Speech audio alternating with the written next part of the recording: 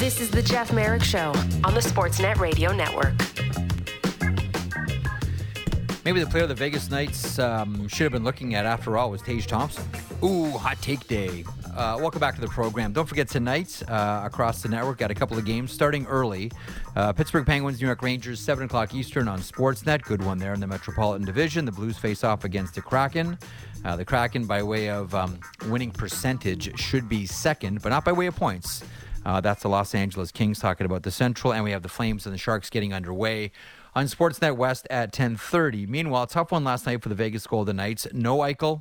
Again, misses his 5th game in a row. Here for a conversation about this one and a further sharpening of the pencil on what's going on with the Knights is Ben Goetz from the Las Vegas Review-Journal. Ben, how are you today? Not too bad. Thanks so much for having me on. Pleasure is all mine. First of all, wide brush thoughts on what we saw yesterday, because of, obviously the Eichel deal. Games between the Buffalo Sabres, whether they're in Buffalo, whether they're in Vegas, are always going to have a subtext and an extra layer on top as everybody measures off, who's winning the trade, who's up on one another. How did you see yesterday's win yesterday by the Buffalo Sabres over Vegas, albeit a 1-goal win?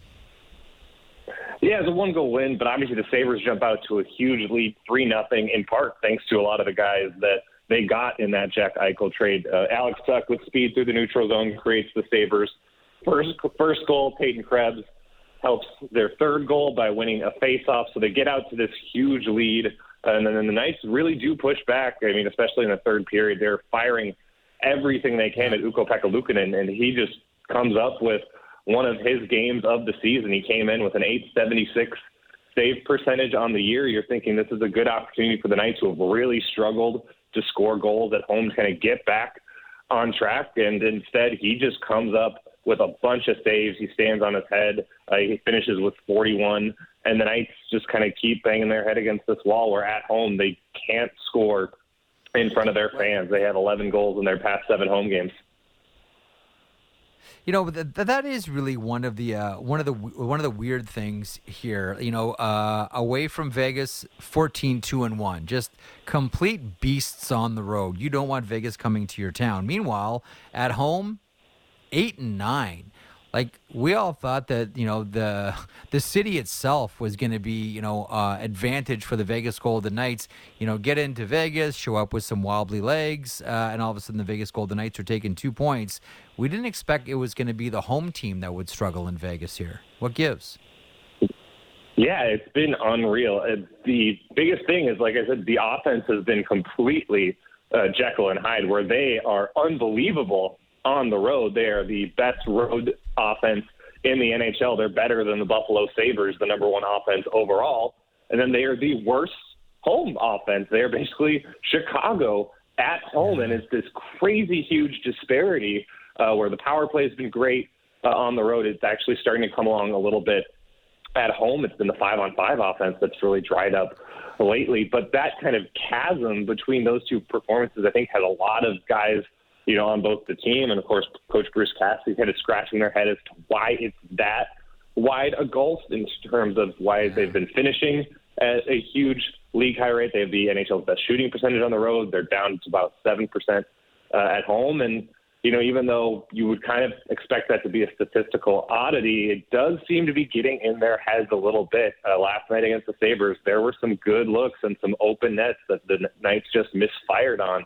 There was one power play look from William Karlsson in the first period where he just shot wide. And so you do wonder, now that it's been happening for a while and guys are getting asked about it a lot, how much that is starting to creep into the Knights, how much they are maybe getting a little bit too fine with pucks, gripping their sticks a little tight, because it certainly seems like it's snowballing on them a little bit at T-Mobile Arena.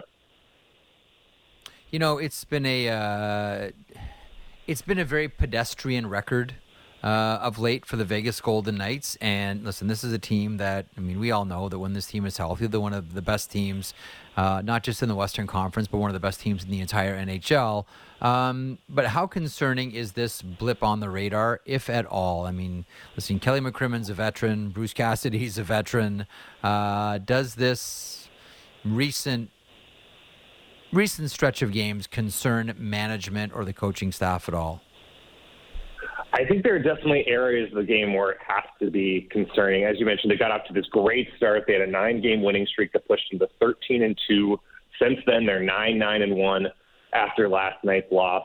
Part of that has been injuries where Eichel's been out of the lineup with a lower body injury. Shea Theodore is now out of the lineup and expected to be out week to week. Zach Whitecloud's out month to month with an injury. Alex Pietrangelo was gone for a good chunk because of a family situation. So they have been shorthanded and down a lot of their key guys. But there are still aspects of this team that I think they can look at and be concerned. A big one right now, especially after last night, is going to be how do they get consistency and production out of their third line, and specifically Phil Kessel, who, because Jack Eichel was out, started on the first line last night. He mishandles a puck on a breakout that leads to Buffalo's second goal, and then he gets demoted to the third line. And in the third period, where the Knights are, down goals trying to push for offense, Phil Kessel only gets on the ice for 40 seconds. So it seems like they're really struggling to figure out how to get the most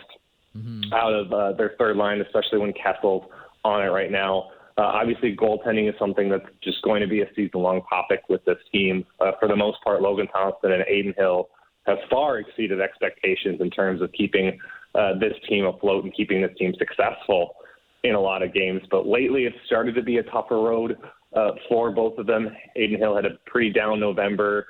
He's been okay in December, but last night was not his best, and Bruce Cassidy kind of hinted at his displeasure with that. And it's been the same for Logan Thompson, who had an awesome November, NHL's Rookie of the Month, but it's been more of a slog for him as well. And these are two younger guys who obviously aren't used to playing this much in the NHL so far. So I think that's something that they have to, monitor, of how much of this is these guys hitting a wall, how much can they push through, what expectations can we have for them moving forward. This is an organization that we all know is not very patient. This is not an organization that wants to let things marinate. This is a hands-on manager. This is a hands-on and very demanding owner as well.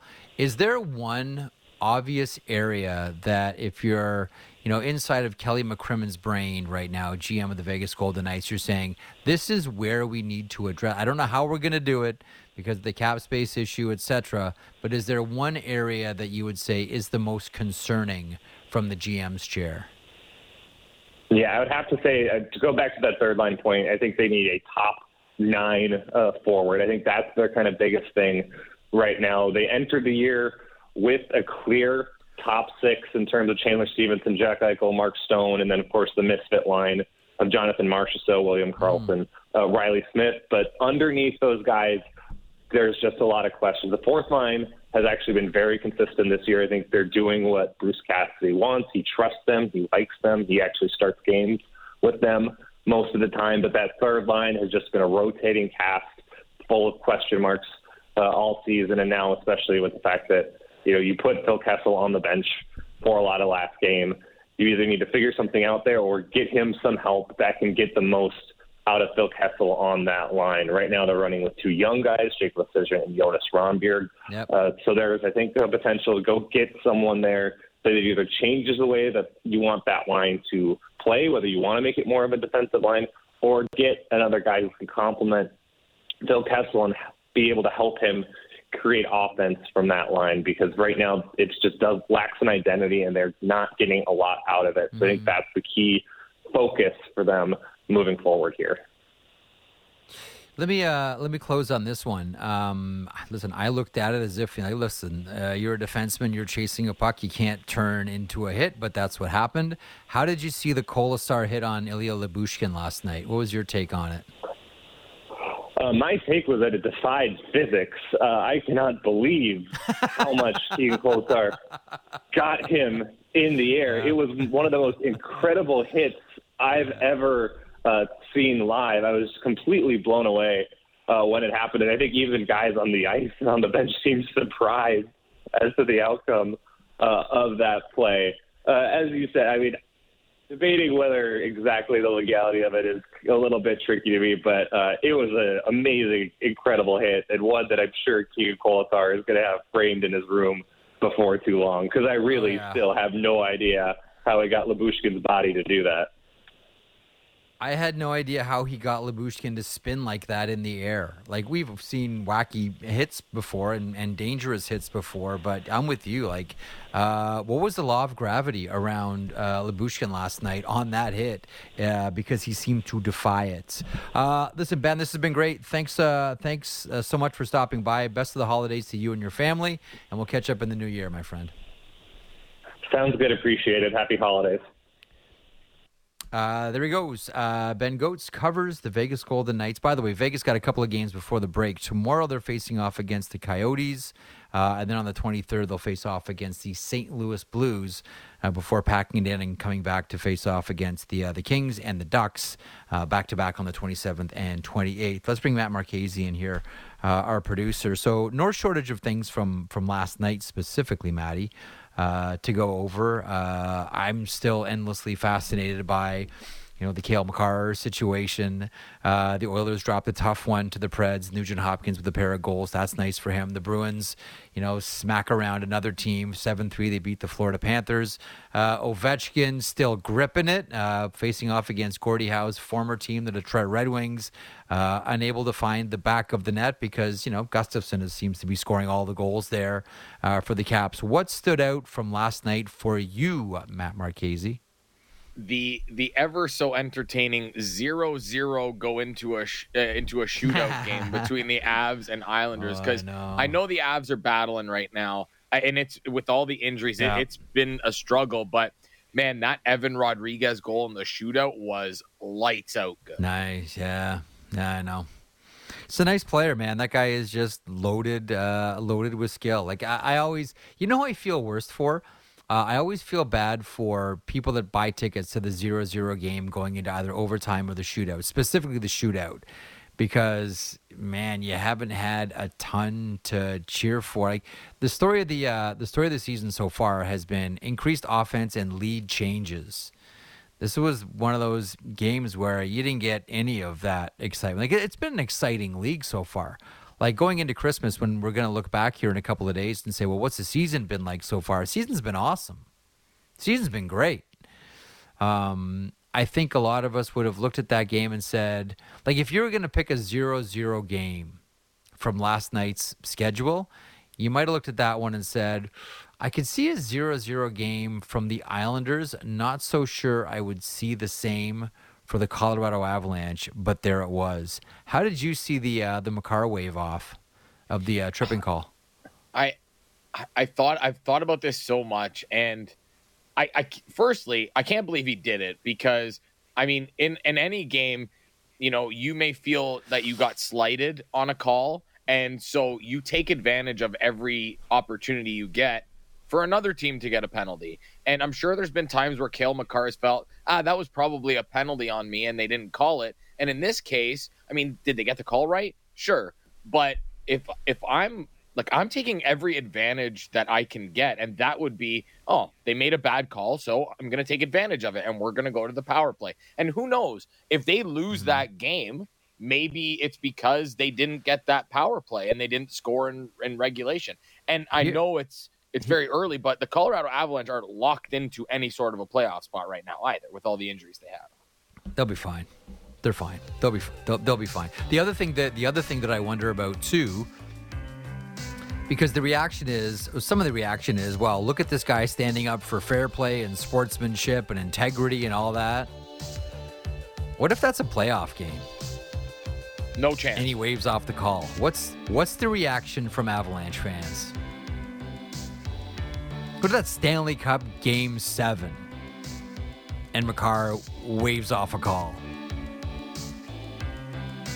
I don't think we're talking about integrity and buying the benefit of the doubt.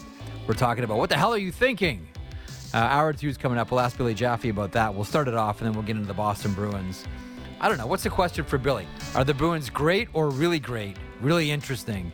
Bruins are hot. No shock. Talk to Jaffe in moments. Merrick Show continues across the Sportsnet Radio Network, simulcast on Sportsnet 360 and Sportsnet Now. Back in a moment.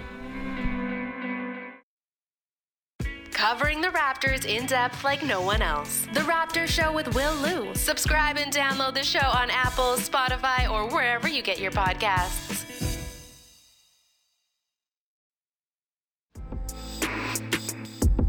This is the Jeff Merrick Show on the Sportsnet Radio Network. All right, welcome back to the program. Welcome to Hour 2. A couple of things here before we get to Billy Jaffe from Nesson talking about the Boston Bruins, who just refused to lose.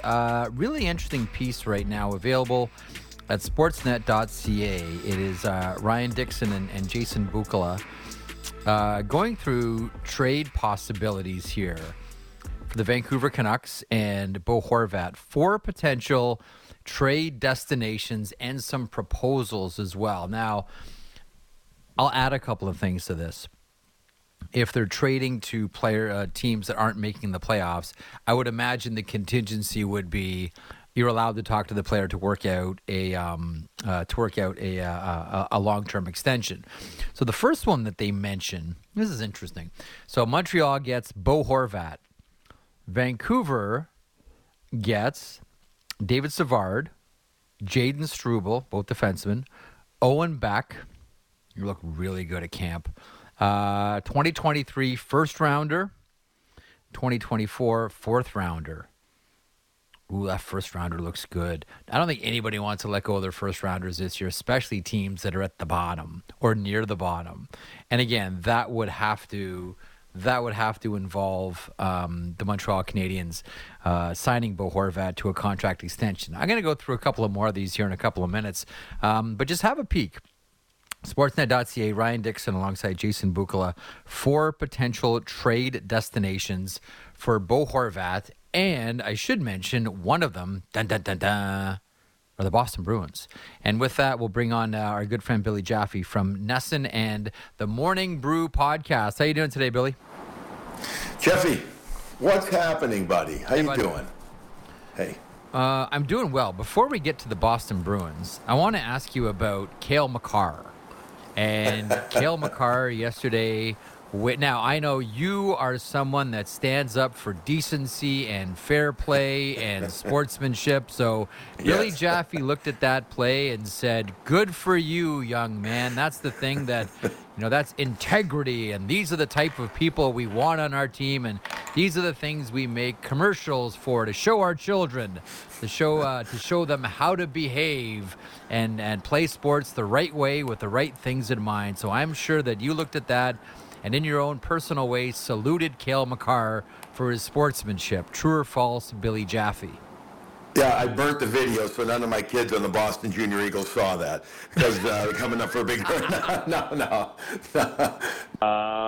Listen, Cale Makar, he admitted he almost felt guilty, or not almost felt guilty, right? So eventually they wash out. The calls, you're going to get some calls. I mean, that shouldn't have gone your way and usually don't you remember, Jeff, you see those guys on the bench kind of chuckling a little bit or covering their mouth with their glove a little bit as if to say, oh, geez, I was surprised that was called, or we got lucky there.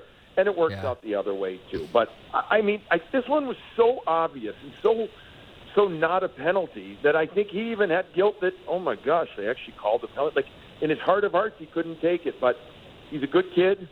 He's obviously beyond good player. He's an everything player. He's a generational player, and he made a nice statement there. I'm curious to see too because things go viral in this world. I'm curious to see if how many young kids out there do something similar the next time something like that happens to them. And their coaches, like you, Billy, with your team, should say, "Well done, young man. Way to stand up for sportsmanship." Yes, I'm with you. Right, Billy? Yes. Yeah. I do think one thing. I think that, you can't win trophies in December, but I think he did just win the Lady Bing last night by that move. Okay, let's get on the he probably did. Let's get on the Boston Bruins page here. This team is just clubbing other squads. I mean, stop the fight, throw in the towel. Like, you're playing the Boston Bruins. Specifically, if you're playing the Boston Bruins and the Bruins are at home, good luck. Just try to minimize the damage. What is so different about this team? Because, we're, like all of us, went into the season saying it's going to be a struggle for the Bruins because of the injuries. They've come out of the gates red hot, and they haven't cooled off. You know how teams just sort of settle into the season? The Bruins haven't settled into the season. They're playing red-hot hockey, and they're not taking the foot off the pedal. Billy, what gives? Well, first of all, you're right about coming out of the gate hot. And you and I talked, I think it was a month ago, just about how this team, we didn't expect this, but we thought they could be good if they could handle their injuries. And they did, and they were really good. And then, oh my gosh, they're better than really good. They are freaking awesome the way they're going. Now, they haven't played as well lately, Jeff. They're still winning. And that's a testament to their depth. That's a testament to their leadership. And it's a testament to their goaltending. Because Linus Ullmark, and at times Swayman, but a lot of times Linus Ullmark has been awesome. They have a big-looking win from last night's game, Jeff, 7-3, right? The numbers pop out at you. Yeah. But I got to tell you something. It wasn't a 7-3 game. I know it was 4-0, and they probably shouldn't have been 4-0. Spencer Knight did not have a good night. And then all of a sudden, Florida found their legs, their skates, their offensive kind of vibe, and the Bruins struggled with that a bit. And Linus Ullmark makes a save at 5-3 on Gustav Forsling that is unbelievable, and then things settle down, and the Bruins go on to win 7-3, and it looks like, they had an easy time. They didn't. The thing about the Bruins right now, their depth in so many places have been tremendous. So you got a couple of games where Patrice Bergeron doesn't score, and then yet last night he's got 4 points. You can go 3 or 4 games without Marchand or Bergeron scoring because, by the way, Taylor Hall or Charlie Coyle or Hampus Lindholm, whomever. But I forgot. They got a guy by the name of David Pastrnak, who has only had, 9-10 games in a row with points. Their depth has been tremendous. Their defense has been great, but their goaltending really has been their bedrock. I'm glad you mentioned Taylor Hall there because it's not as if he's playing, top line here with Patrice Bergeron. Here's a guy who's second in scoring. The Boston Bruins, David Pastrnak is clearly number 1, and Taylor Hall is number 2. And I don't think that if you asked anybody outside of a Boston Bruins fan who the number 2 scorer was on the Boston Bruins, I'm not sure how many would have said Taylor Hall. But there it is, and a lot of it is in a bottom 6 role. Explain this phenomenon, Billy. You're absolutely right. It's bottom 6, but it's on the stop the hyperbole statement, but I'll say it anyways, maybe the best third line in the game, right now at least, because Charlie Coyle has been tremendous. Trent Frederick, a player that some people might not be as familiar with, first-round pick from, I think 6 years ago now or so, coming into his own, big solid winger, getting very confident, worked his butt off on his skating, Jeff. His edge work and his skating, his straight line, so much faster. He's much lower in his stance now. But you're going to get Taylor Hall, the former MVP of the league from a couple of years ago. And so these guys, yes, are in the bottom 6, but they're still playing a lot. Hall's averaging over 60 minutes of ice. Coyle averages, I think, over 17-something because they're playing special teams. Special teams an awful lot for these guys, especially Hall gets power play, Coyle gets a ton of PK, and then they get the mismatch, especially at home. They're getting great matchups. And, they're getting their points in different ways, but they're fast, and they are puck possession wizards. That's what they are. Taylor likes to transport the puck. You know this well. We've talked about it. He's a winger that wants the puck on his stick. Coyle is a monster with regard to puck possession. Doesn't always shoot enough. We always want to do it more. But when the two of them possess it like they do, your defense then breaks down, and you're like, who do we take? And by the way, Frederick starts getting open, and he's starting to score. So that's how they're doing it. And I go back to, as well, the matchups. It's all right, you got to watch Bergeron's line, but wait a second. Krejci's got Pastrnak with him. So you've exhausted your top 4D. Now your third pair lock goes against the Coyle line. It's so well balanced and it's so well spread out. And the one thing that I keep coming back to as well, you have McAvoy playing with Grzelcyk and Lindholm playing with Carlo. So no offense to Grzelcyk and Carlo, but for the majority of the game, you either have Charlie McAvoy on or you have Hampus Lindholm on.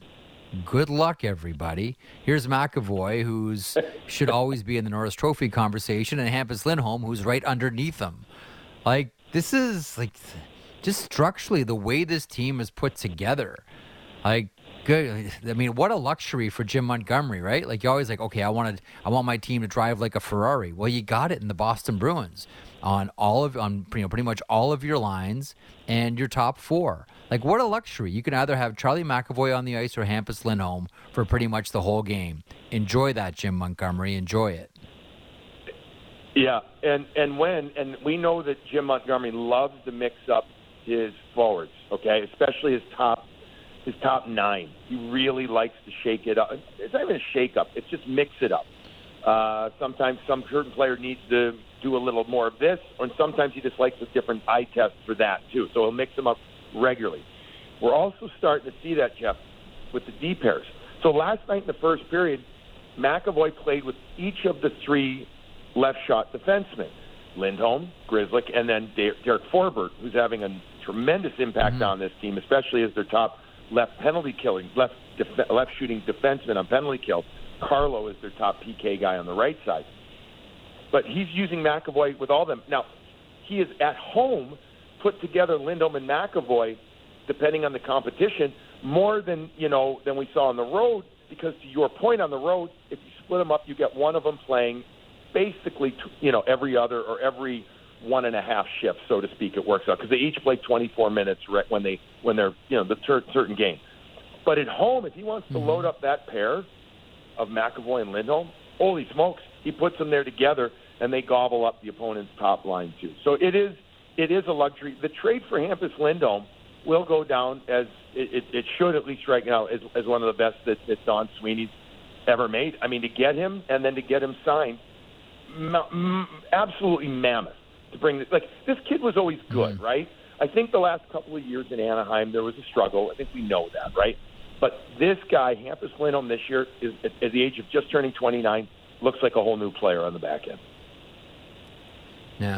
Yeah, interesting player, really interesting person as well. He's not your traditional hockey guy who's just interested in traditional hockey things. Like, I'm not sure if you've ever been able to really, have deep conversations with him or get to know Lindholm. Like, I love it. Like, he is a profoundly different dude. Like, if you just met him on the street, just had a conversation, I don't know if you could guess what he does for a living, Billy. I really don't. Like, his interests are so right. wide. Yeah, you're right. Except for being 6'3", 6'4", 215 or so, 218, and looking like an athlete. Yeah, you're right. I mean, he has a wide variety or a swath of interests. I have had the chance to talk to him, not as much as I'd like, but we had him on the podcast, and he's very articulate, cerebral, thoughtful. He loves being in a city like Boston. He is absolutely relishing it, Jeff. He loves the walking around. He's in the North End area. The vibe for him is, I think it's really stimulating. He is, his family gets to be there a lot. It's important for him that they get to, experience that with, this with him too. And he's the kind of guy that you can tell that there's more to him than just a hockey player. And I think that you see his kind of calmness off the ice, and I'm making a generalization here. It seems very Swedish, right? But I think that translates to him on the ice too. I mean, Jeff, his patience with the puck, his patience is sublime.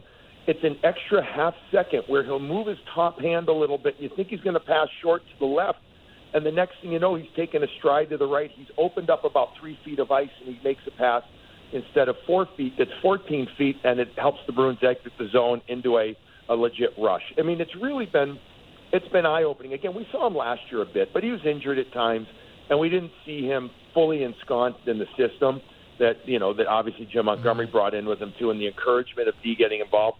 He's been tremendous. I mean, you can't have a conversation. He might not win the Norris, but you have to say that 30-something games into the season, Lindholm deserves talk in that category. Yeah, he's listen. I think he's sort of been hidden in the Western Conference for a long time with the Anaheim Ducks. At times, there have been stretches where he was the best defenseman in the Western Conference, and that's even with the presence of someone like Drew Doughty or Cale Makar. And I think everybody is certainly in the East. Everybody knows how good he is now. Let me ask you about Craig Smith. A couple of minutes left here with you. You mentioned Jim Montgomery and the new system coming in. It's more up-tempo. It's a little bit more space. It looks a lot more fun for the players to play this system. When we look at Craig Smith, do we say to ourselves, he's maybe just the victim of not fitting in with that and was closer to a Bruce Cassidy style coach team than a Jim Montgomery coached squad? Would that be accurate, Billy? There may be a little element to that, but this just seems like to me that a player that just hasn't been able to find rhythm yet. Look, Jeff, maybe that's something to do with the system, but Craig Smith can skate. We know that he loves to shoot, and when he's good, he's shooting usually at about a 9, probably 10% shooting percent clip. This year he's not. I mean, he's not getting interiors much. It is a little bit more puck possession and type of play, where they're moving with the puck.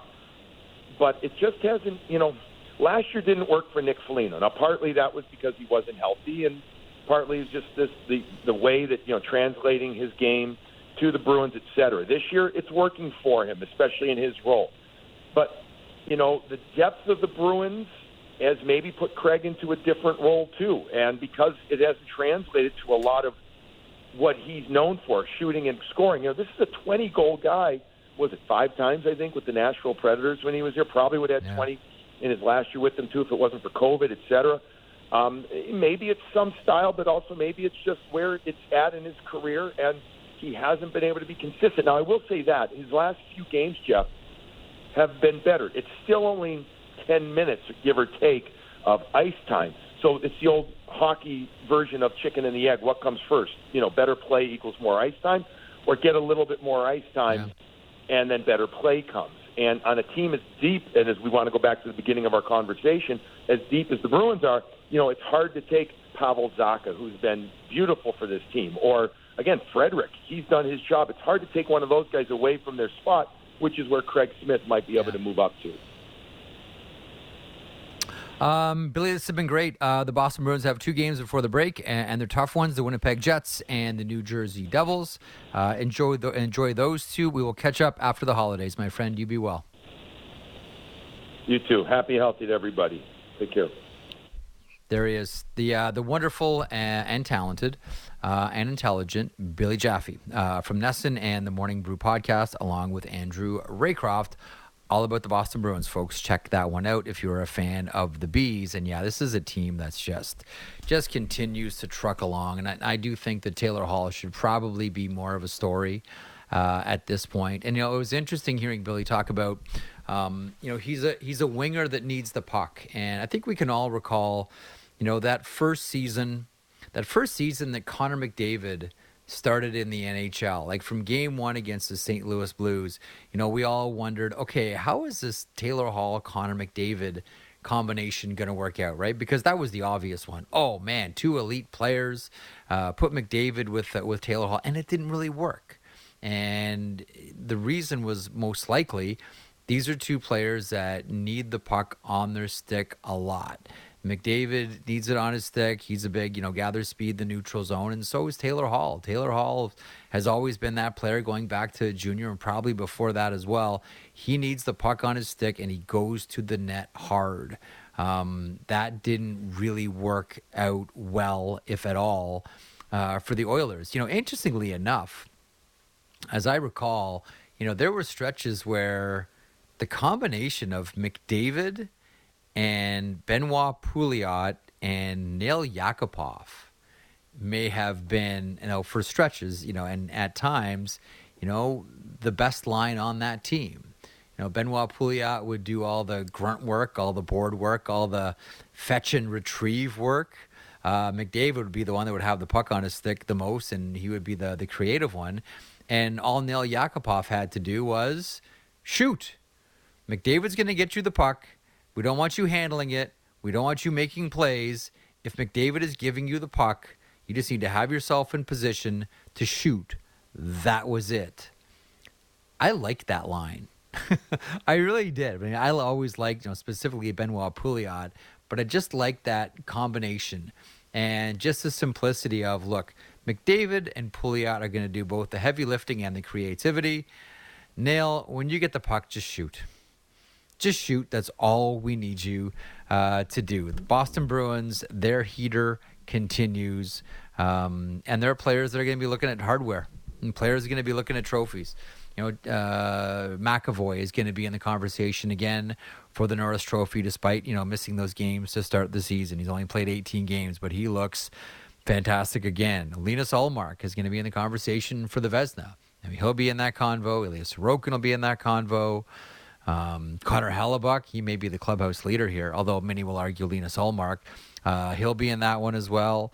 The Patrice Bergeron Award, soon to be formally known as the Selke Trophy. He'll be in that one again, although there are new contestants for that one, namely the guy in New Jersey, the captain, the Swiss guy. What's his name again? Oh, yeah, Heischer is in that conversation now. Comeback Player of the Year, if they had an award like that. Erik Karlsson in San Jose would probably win it, but Jake DeBrusk would have to be in that conversation as well. This is an intriguing team. We all thought, okay, we'll see what happens here. Is David Krejci going to come back? He has, and played well on that check line with Zacha and Pasternak. That's a fun one to watch, right? And then we all wondered until late in the season about Patrice Bergeron. And he said, okay, one more time. And who knows about the future? Who knows where Bergeron's going to be next season? Maybe Bergeron and Krejci, maybe only one of them is there. Maybe neither of them is there. Pasternak will have a big ticket extension. Brad Marchand would still be there. You wonder about centers that can replace either one of those two. We think about Horvat, obviously. That's an interesting one. We still do wonder about Dylan Larkin with the Detroit Red Wings. He's without contract at the end of the season, although it very much does have a Steven Stamkos, Steve Yzerman, Tampa Bay Lightning feel about this, that the team has said, this is our number, and we're not budging. And this may go right down to the wire, not unlike what the Stamkos deal was and how that worked itself out. Dylan Larkin on the Boston Bruins. Just put it out there. It's Tuesday afternoon, Hockey Talk Radio. Bo Horvat, Dylan Larkin, both looking at each other for what their number is going to be. Both saying thank you to players like Matthew Barzal for their deal and what it's going to mean for theirs.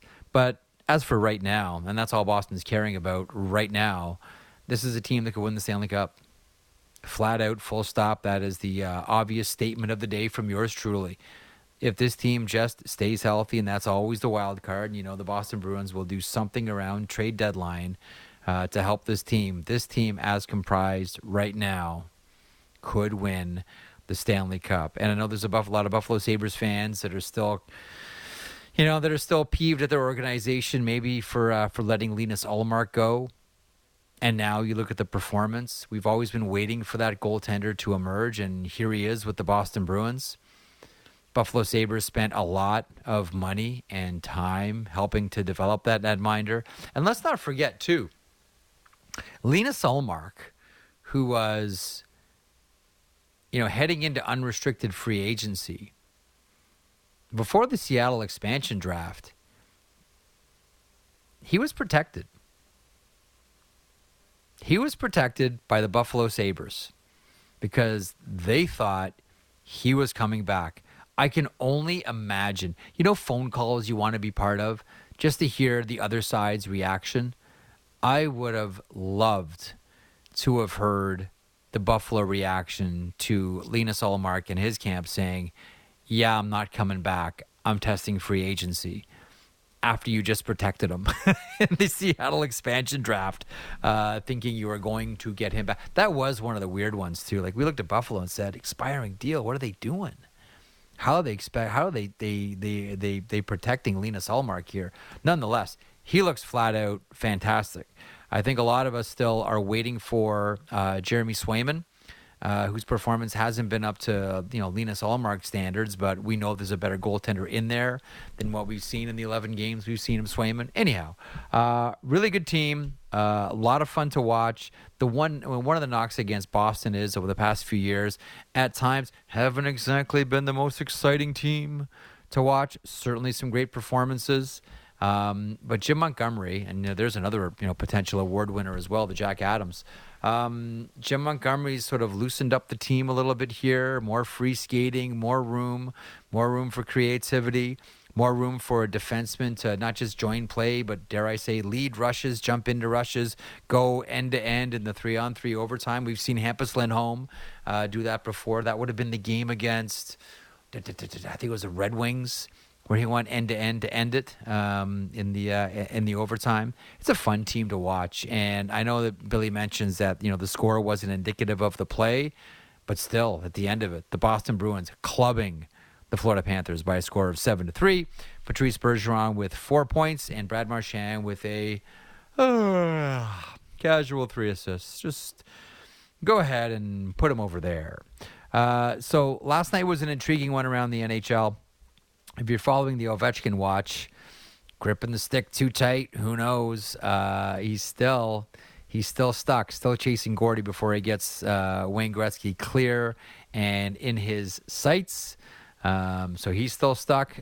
Tonight around the NHL, a couple of interesting games, and we have this one early on Sportsnet, 7 o'clock Eastern, Pittsburgh Penguins and the New York Rangers. Rangers are, they might be right now as we speak today, the hottest team in the NHL.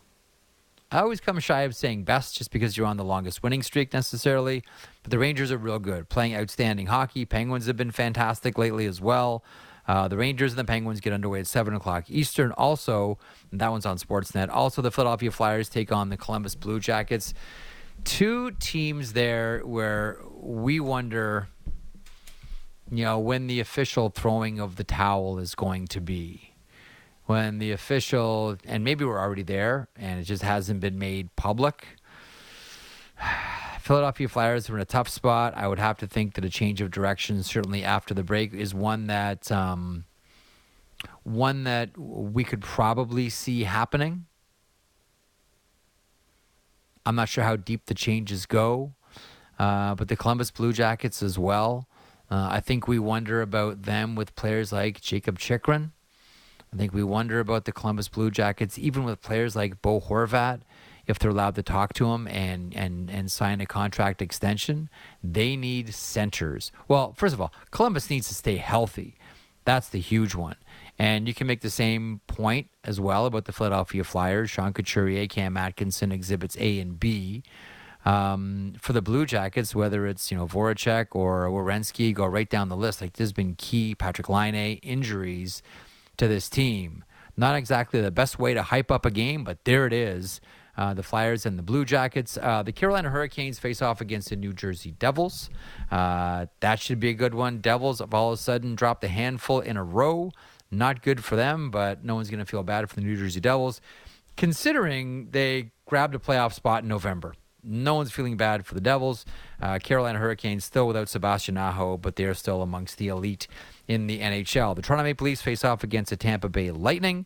Winnipeg Jets and the Ottawa Senators. We mentioned the Kraken and the Blues. That should be an intriguing one, back-to-back after the Blues stuck it to the Vancouver Canucks last night. That one on Sportsnet 1. The Kings and the Ducks. When are the Kings going to call up Quentin Byfield? That's got to be soon, right? Guys ripping up the American League. Flames and the Sharks as well. 10:30 Eastern. Watch that one on Sportsnet West. We're going to hit a break. We're going to come back and talk to Andrew Hammond, who called it a career yesterday. Yes, the Hamburglar, who we think of from that great stretch with the Ottawa Senators, getting him into a wild card spot. That's one of the teams that we look at and point to and say, even if it feels like you're out of it, all you need is a super hot goalie to go on a run. And you always point to the Hamburglar, Andrew Hammond, and the Ottawa Senators. We'll talk to Andrew Hammond here in a couple of moments, who officially called it a career yesterday. Hamburglar next, as the Merrick Show continues across the Sportsnet Radio Network, simulcast on Sportsnet 360. Back in a moment. The most opinionated Maple Leaf show out there. Real Kipper and Bourne. Be sure to subscribe and download the show on Apple, Spotify, or wherever you get your podcasts. This is the Jeff Merrick Show on the Sportsnet Radio Network. You know, there are just some players in the history of the game that no matter who you are, if you know the player, no matter which team you cheer for, when you hear the player's name, you smile because of some of the great moments he gave us, some of the great, in this case, stretches of games he gave us, a great nickname, some great visuals. Andrew Hammond is one of those players. It is impossible to say the name Andrew Hammond without smiling. I know I'm doing it right now. Andrew Hammond called it a career officially yesterday, announcing it on social media. He joins me here today. Andrew, thanks so much for doing this. How are you today? I'm doing really well. How about yourself? I'm doing good. So it was the ankle injury. Ultimately, that's the main reason why you're wrapping up the career. Yeah, I would have liked to play a little bit longer, but to be honest, I think the way my whole career unfolded and everything, and all the crazy turns and stretches and all the other stuff in between. I guess the trade to Montreal last year, and then I guess to New Jersey.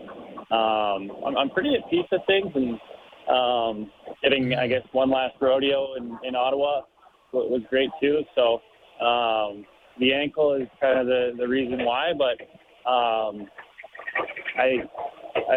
was joking with some people the other day, and I felt like I just hit a lot of 649 for my whole career. So I wasn't someone who grew up thinking that I would get one game or two games or 10 games or whatever it might be. So the fact I got as many as I did is the cherry on top. You know, you mentioned in your post yesterday about St. Patrick's Day 2013 signing with the Ottawa Senators, undrafted free agent. Take us back to that moment. Like, what goes through your mind when you're signing your name and you're saying, "Well, you know, I would love to. You know, growing up in BC, been an NHL goaltender, never thinking it might happen, and here I am signing an NHL contract."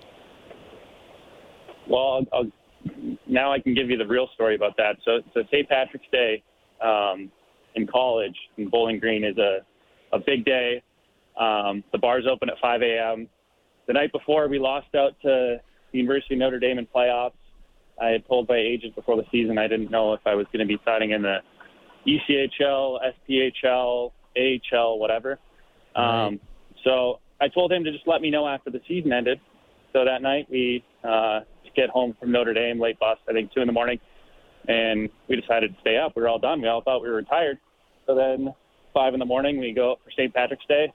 8:30 in the morning, you get a text message from my agent, and I guess you could say my life changed since then. But not a lot of people know that story. That's kind of how that day unfolded for me, and I think some emotional phone calls after that with my parents and all that stuff. But that's kind of the moment where it all started. So you had started drinking at 5 a.m. and then 8:30 you got this text saying, "Hold on a second here, I need to put on a pot of coffee." No, that would be wrong to start drinking at 5 a.m. We just didn't stop the night before, so we just continued on. I think. Okay, so that's just part of a stretch run, like. Yeah.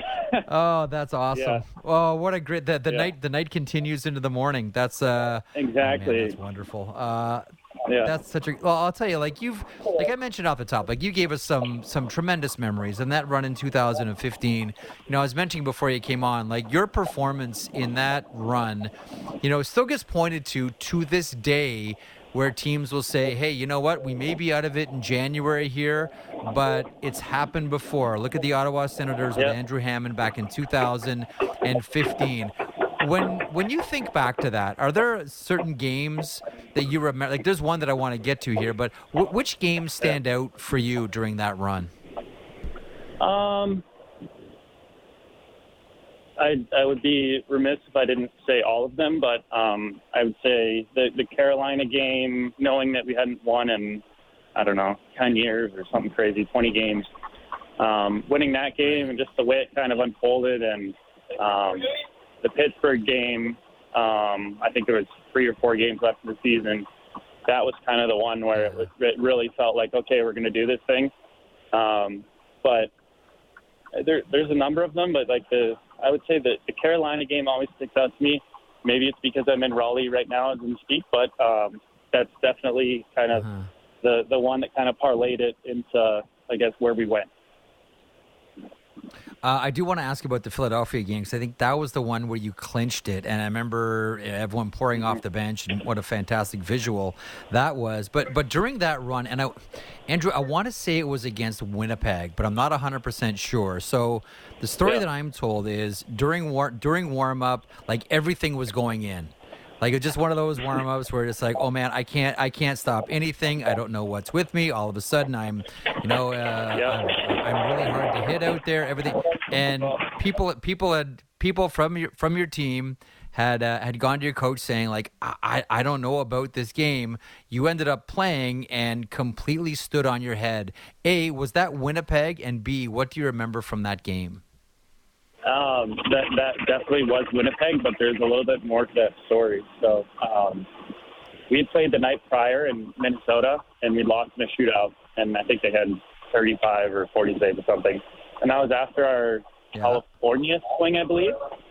And I was excited for a night off type thing. And the morning of, we go have our meeting and all that stuff, and Craig was coming back from an injury at that point, and I was under the impression that he was going to play that night.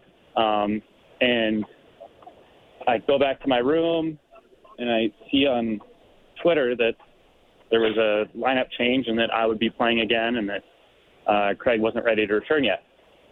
But 2 minutes later, I get a phone call from the goalie coach. Hey, you're going to play again tonight. Normally, in that situation, I wouldn't be having coffee in the morning. I'd try to sleep as much as I can during the day. I had coffee thinking I had the night off. I show up at the game, and I could just tell I wasn't feeling my best. And we go into warm-ups, and I remember there's a little corridor in Winnipeg between the training room and the locker room, and Turris came up to me, and he was like, are you sure you're okay? Like, we can have – I forget who it was. It might have been Chris Drieger at the time or something. He's like, they can play, like, we need rest. And I was like, no, I'm fine, but literally every shot went into warm-ups. I had a Red Bull, and that was kind of, I guess, what started me to feeling better. And I think it was like 2 minutes into the game, I had to make a big save, and then from that point, it's kind of adrenaline and all that stuff takes over. But the warm-up was definitely probably the worst of my pro career. That sounds like a Red Bull ad to me. Like all of a sudden, you put together this like great PSA for Red Bulls if you're having a bad warm-up. That's such a great story too. Let me ask you about the Philadelphia game when you clinched it. Like, what are guys saying to you? What are you feeling as the seconds are counting? Take us back to Philadelphia when you guys clinched that playoff spot. It was, I don't know. It's a lot of, I guess, emotions where it's like we had worked so hard for, 2-3 months almost at that point, where it was kind of the end point for us, where it was either we do it or we don't, and it seemed like all along it's just kind of like a weird life lesson where everything kind of come to a halt in one game. But it was basically one game, either we do it or we don't, and if we don't, who knows? Maybe I'm not talking to you and I'm just cast under the rug, another journeyman goaltender type thing. But we got it done, and the one thing, the after the game, the flight home and all that stuff, those are like the memories as a player that you're always going to remember, are the fun plane trips and bus rides and all that stuff. And we had so many fans waiting at the airport for us just because we got into the playoffs. And that speaks to kind of the fans in Ottawa and all that stuff, and how much they, I guess, enjoyed that kind of flying back into the playoffs and all that stuff. And to be honest, I don't think anyone was too upset that we didn't get out of the first round that year, so maybe that's how you got to do it. Listen, man, that run was so much fun, and along the way, there was a nickname, the Hamburglar, and we remember, Curtis Lazar picking up the hamburger off the ice and taking a bite, and Upper Deck has a card of you picking up a hamburger off the ice. There were all kinds of stories that McDonald's gave you food for life. Do you still have the food for life McDonald's card in Ottawa? I don't know if I can answer that truthfully or not, because I was given, I'll say 6 gift cards that, a few $100 from McDonald's of the local franchisees in the area. Right. But I was also given a gold card in a frame with a picture of myself holding the cheeseburger up.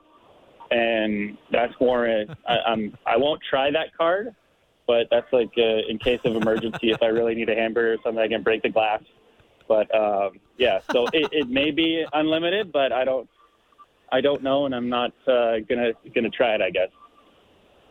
You're not about to test it. What did you what did you think when you saw Curtis Lazar eating a burger off the ice? Firstly, that's disgusting. Secondly was I just remember it might have been Chiasson. There's a few guys saying you got to pick it up, and I don't know when it kind of turned into this big thing where the Hamburglar nickname superseded everything, but it felt like the right time, and at that point we couldn't do anything wrong. So yeah, it seemed like the natural progression of things, how things were going, that me picking up a hamburger was only going to add to our hot streak.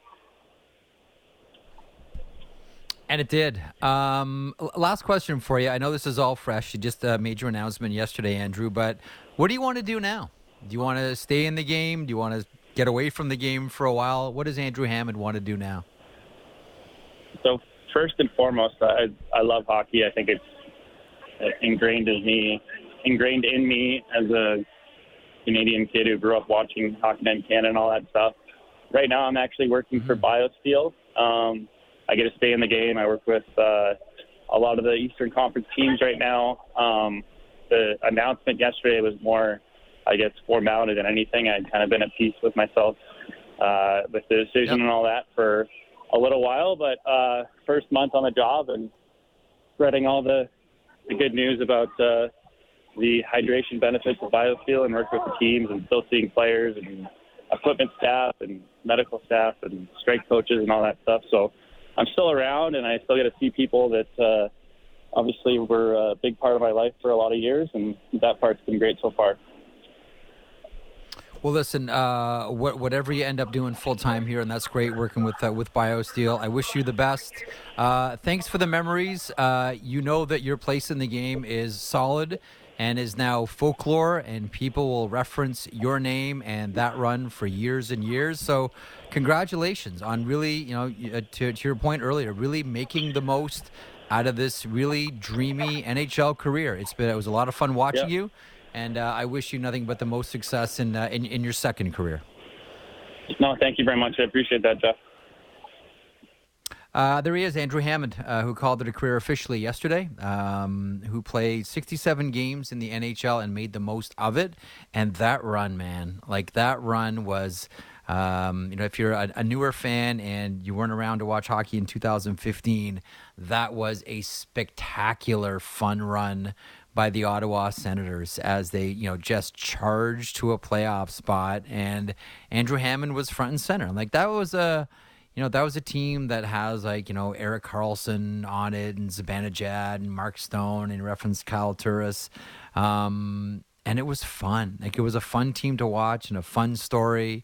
A really wonderful head coach in Paul McLean, who we all loved. Good times. And thanks to the Hamburglar for stopping by. Matty Marchese going to pop on the show here for a little wrap-up of Andrew Hammond.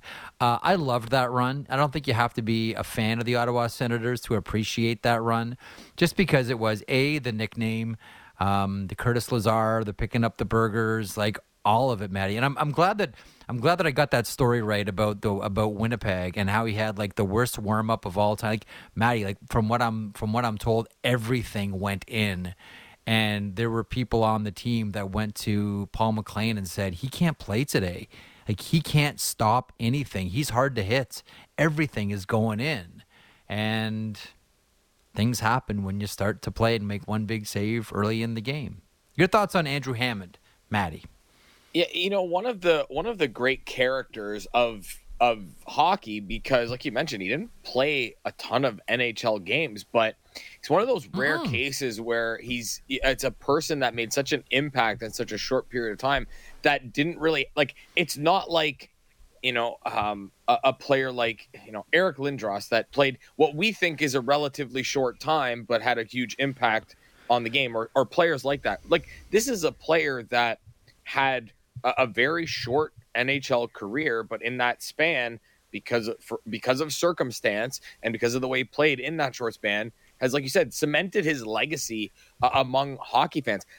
I can't really think of a player other than him that is like that over the past, 30 years. Like, the only guy that comes to my mind that would have any sort of impact, because when you hear the name, you go, oh yeah, I remember that guy, is a guy you mentioned on the program last week, and that's Link Gates. That was also for the wrong reasons.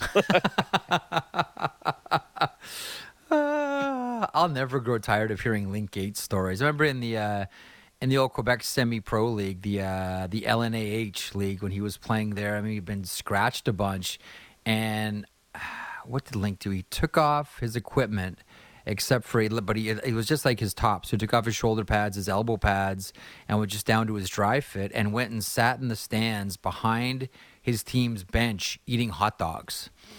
Because he wasn't hitting the ice, so he just said, screw it, I'm going to go sit with the fans and just eat hot dogs for the rest of the game. One of my favorite things about this sport is, because it's so hard to get a handle on goaltenders, and we've seen goalies, Elliot and I were talking about this, and he referenced Steve Penny, and there were other goalies, like we think of, Blaine Locker, etc. Like, goalies that'll have that run because players aren't used to them. And it's not saying that it's easy to have it when you first join the NHL, but it's easier until the book gets written on you. And Hammond just had one of those magical runs. Again, not a huge NHL career, but we're always going to say the name, and we're always going to talk about the Hamburglar. So cool. Thanks to Andrew Hammond, and congrats to Andrew Hammond on making the most of his career. Thanks to Andrew Hammond for stopping by, Billy Jaffe of Nesson, Ben Goetz of the Las Vegas Review-Journal, and Elliot Friedman, Jen Rolnick, Lance Kennedy, Matt Marchese. Thank you. Merrick Show back tomorrow, noon Eastern, across the Sportsnet Radio Network, simulcast on Sportsnet Now and Sportsnet 360. Enjoy the rest of your day.